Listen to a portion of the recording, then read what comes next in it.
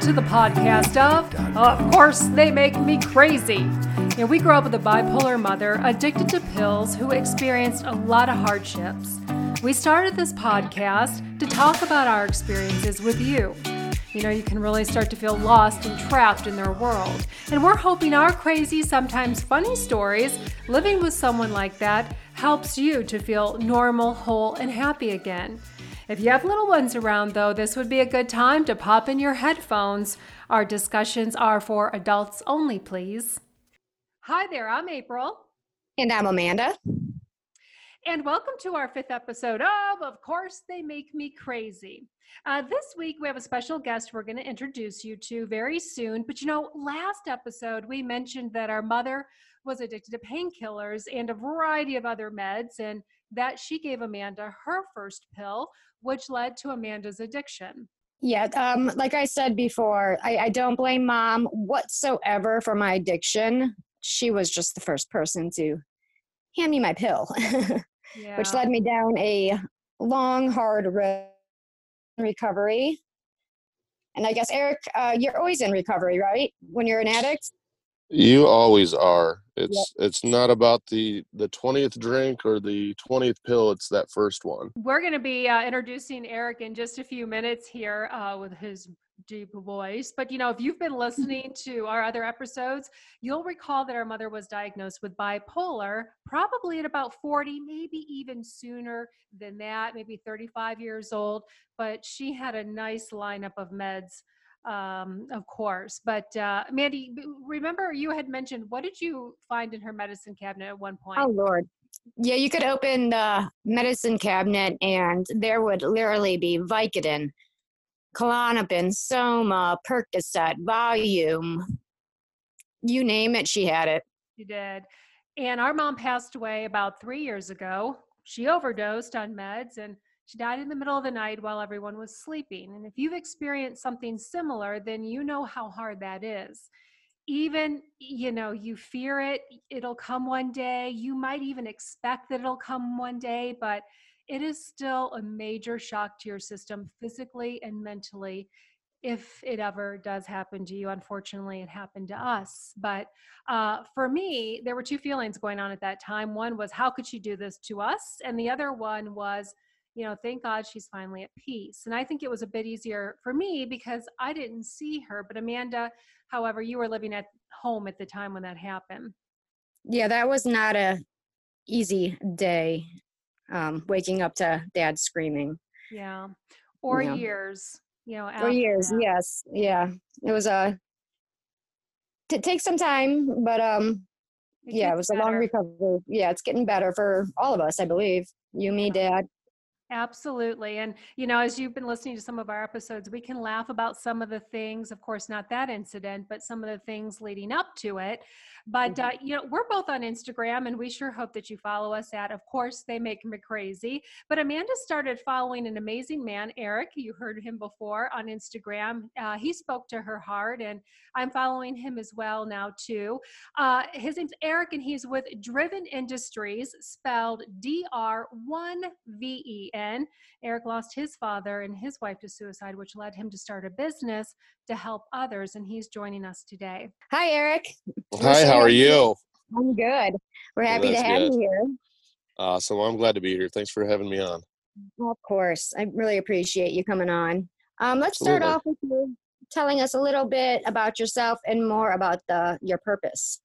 I would say that I'm a bit of a mental health advocate. I ended up in 2015 losing my wife to suicide. In 2017, I lost my dad to suicide. I'm a recovering cocaine and alcoholic addict. And at 13, I was diagnosed with ADD, later on ADHD. I've been diagnosed with PTSD, GAD, which is general anxiety disorder, and MDD, which is major depressive disorder.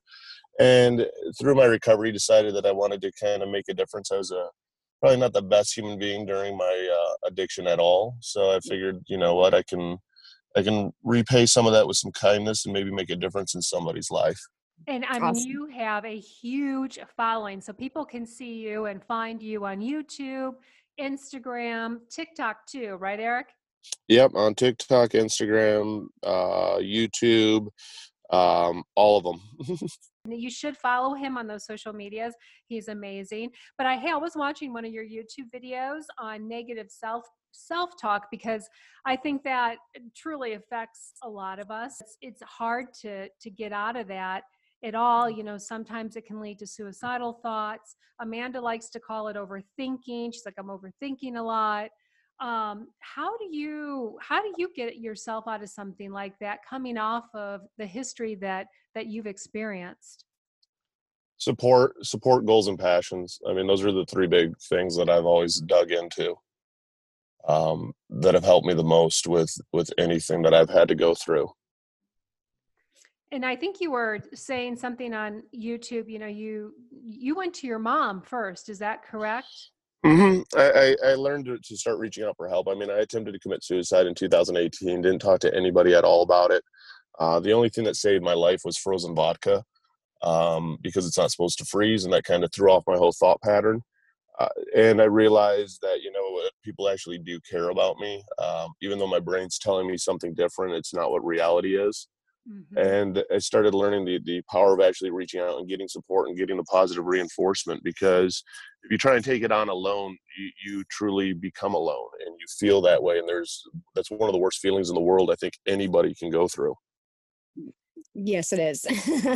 I was having one of my little meltdowns, and I had texted you, and you responded back, and you really know how to talk to people and how to help people out. When I was feeling a little overwhelmed with everything going on in my health and stuff like that.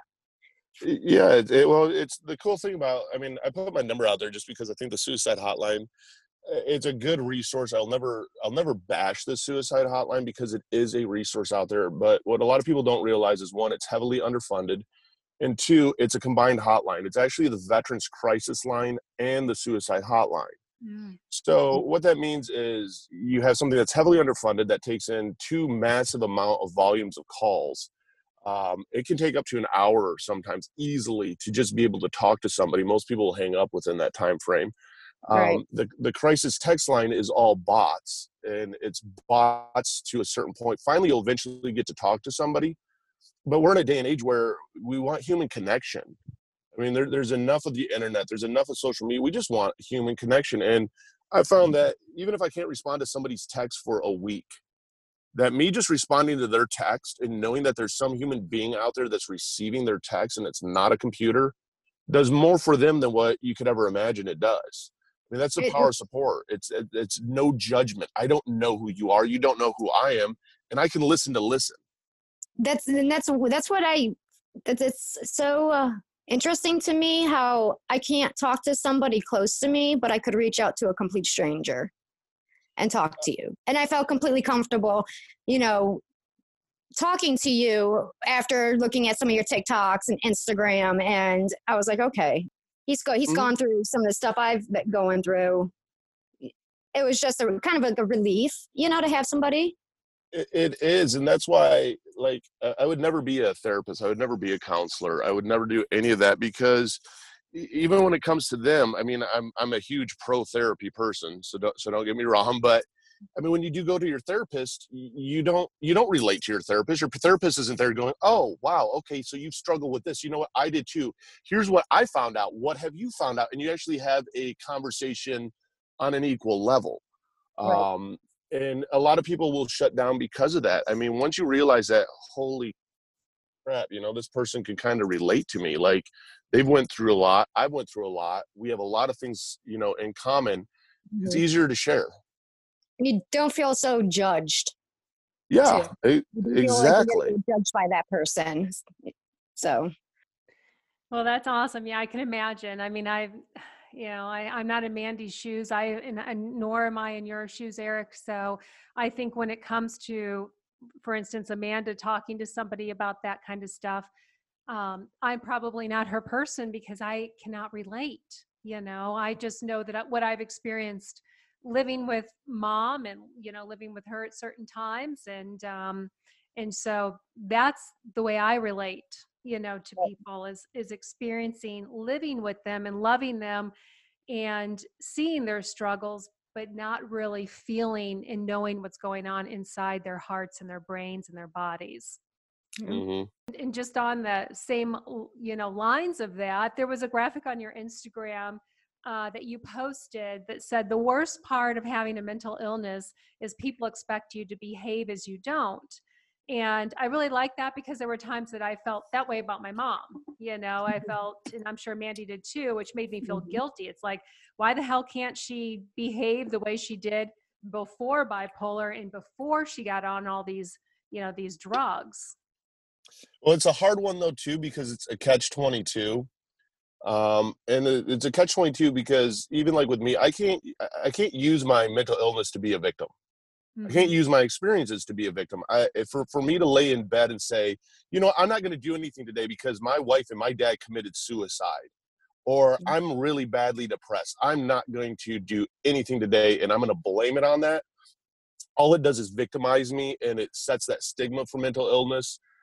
But when I'm struggling and maybe I have a meltdown, it's okay, and it's okay to have that. It's okay to say, yeah, I struggle with depression and it was nothing you did, I just happened to have a meltdown. So it's kind of finding that healthy balance between the two, of not playing the victim but then also owning it and being able to be open with it and share about it and going, yeah, I'm not wired the same as everybody else. And Hmm. I've learned not hiding my anxiety. I used to hide, trying to hide my shaking of my hands. Unfortunately, I think I got mom's genes with the shakiness, and I have social anxiety. So I don't feel like I'm being judged. Oh, what is she on drugs because we're shaking so bad? You don't, I've dealt with it so much, but I don't hide it anymore. I just say I have bad anxiety. Hmm. No, and I used to be the same way. I mean, I used to shake really bad, but mine was more drug induced. I would drink about 3/5 of vodka a day, and I do 1 to 2 8 grams or 8 balls of Coke a day. So, I mean, to Oh, give you an idea, I mean that's almost 8 grams of Coke a day because 8 balls, 3.5 grams roughly. And that's a lot of alcohol, and I did that for pretty much like a year straight. And so, if I didn't drink at all and I missed when I would normally start, I would start shaking. I would start detoxing that quick. mhm. So that was always my sign of like, oh no, I need to start drinking really fast because I'm detoxing. Because people would be like, hey, your hands are shaking kind of bad, and be like, oh, they are. Let me fix that real quick. Oh no. Eric, how do you when you were going through all that, what was the one thing that somebody like myself could have done to help you? Or was there um, just a time you had to come along and say, it's time for me to help myself? with the addiction, Yeah. that's up to that's the hardest thing. I get asked a lot because I do a lot with addiction. I'm also very involved with some large YouTube channels that are based on addiction. Mm-hmm. And it's the hardest thing to tell like a family member or a parent, because I get reached out a lot and they say, hey, my mom's an addict or my sister's an addict, what do I do to help them? And it's like, you absolutely nothing, and you let them hit rock bottom as quickly as you can, and you hope to God that they live through it. I believe like to be able to get clean on what person is whatever on, that person has to want to get clean to be able to get clean and stay clean. Exactly, and that's the case, and that's where it's so hard on families because they don't understand addiction. Like I tell them to go to Al-Anon. Like if you want to help yourself, go to Al-Anon. You'll learn the difference between support and enabling, because the Mhm. worst thing that you can do is enable somebody. I mean, I a very good friend of mine, his daughter, I helped her get sober. She ended up relapsing like 4 years later it was, and I didn't even know about the relapse. And he ended up calling me, and I found out, well, he ended up kind of enabling his daughter, and she ended up dying of an overdose. Oh, wow. Um, because that's the reality of addiction. I mean, it's up to the addict to want to get sober. Nobody else can change their mindset on it. Yeah, I mean, the more that you're fed money or handed money or given stuff that you should be handling yourself, it just all it does is fuel your addiction more. Yep, very true. I In one of our episodes we talk about enabling, and me and my father we weren't we were enablers, but we were doing it to try to get a little bit of peace of mind with my mother, with asking, she'd go bug my dad and say, can you give me another pill? I need another pill, and sometimes he would Hmm. just give in to her just to get that little bit of peace instead of that fight that she was going to put up for that extra pill that she wanted. No, exactly. I mean, addiction is one of the ugliest, most horrible things you can ever witness somebody go through. Don't wish any of that on my worst enemy. No, and I mean, it's one of those hard things too, because a lot of times people don't understand. I mean, it's nothing that anybody did. I mean, there is research that, I mean, it scientifically proves that it is genetic.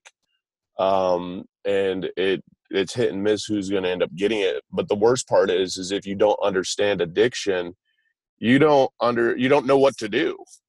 And you know, there's a lot of parents and stuff out there, family members out there that are like, well, they think they're helping the person, but they're actually causing them to be even a heavier addict.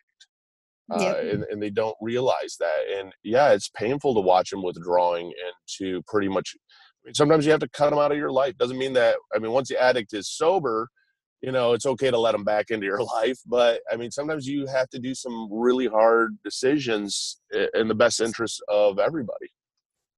And Very letting true. them back in, how does that look normally for maybe somebody like yourself or your clients?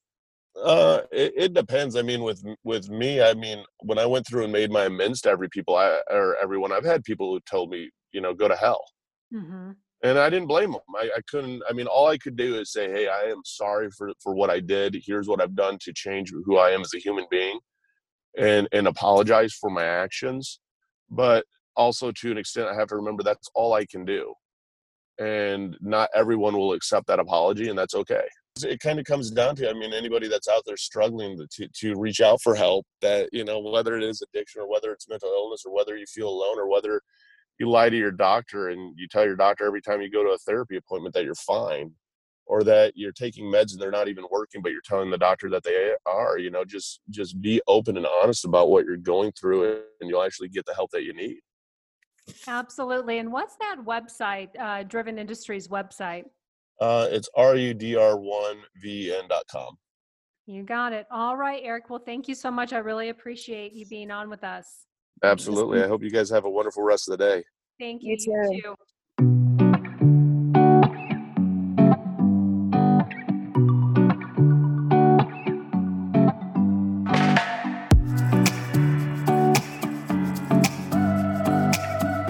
Those of us living with people suffering from mental illness have a lot to deal with too. They're not the only ones hurting. We hurt for them and we carry their burdens because we love them.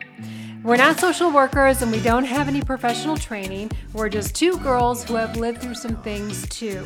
And we'd love to hear your story as well. Let's build a community. Email us at ofcoursetheymakemecrazy@gmail.com.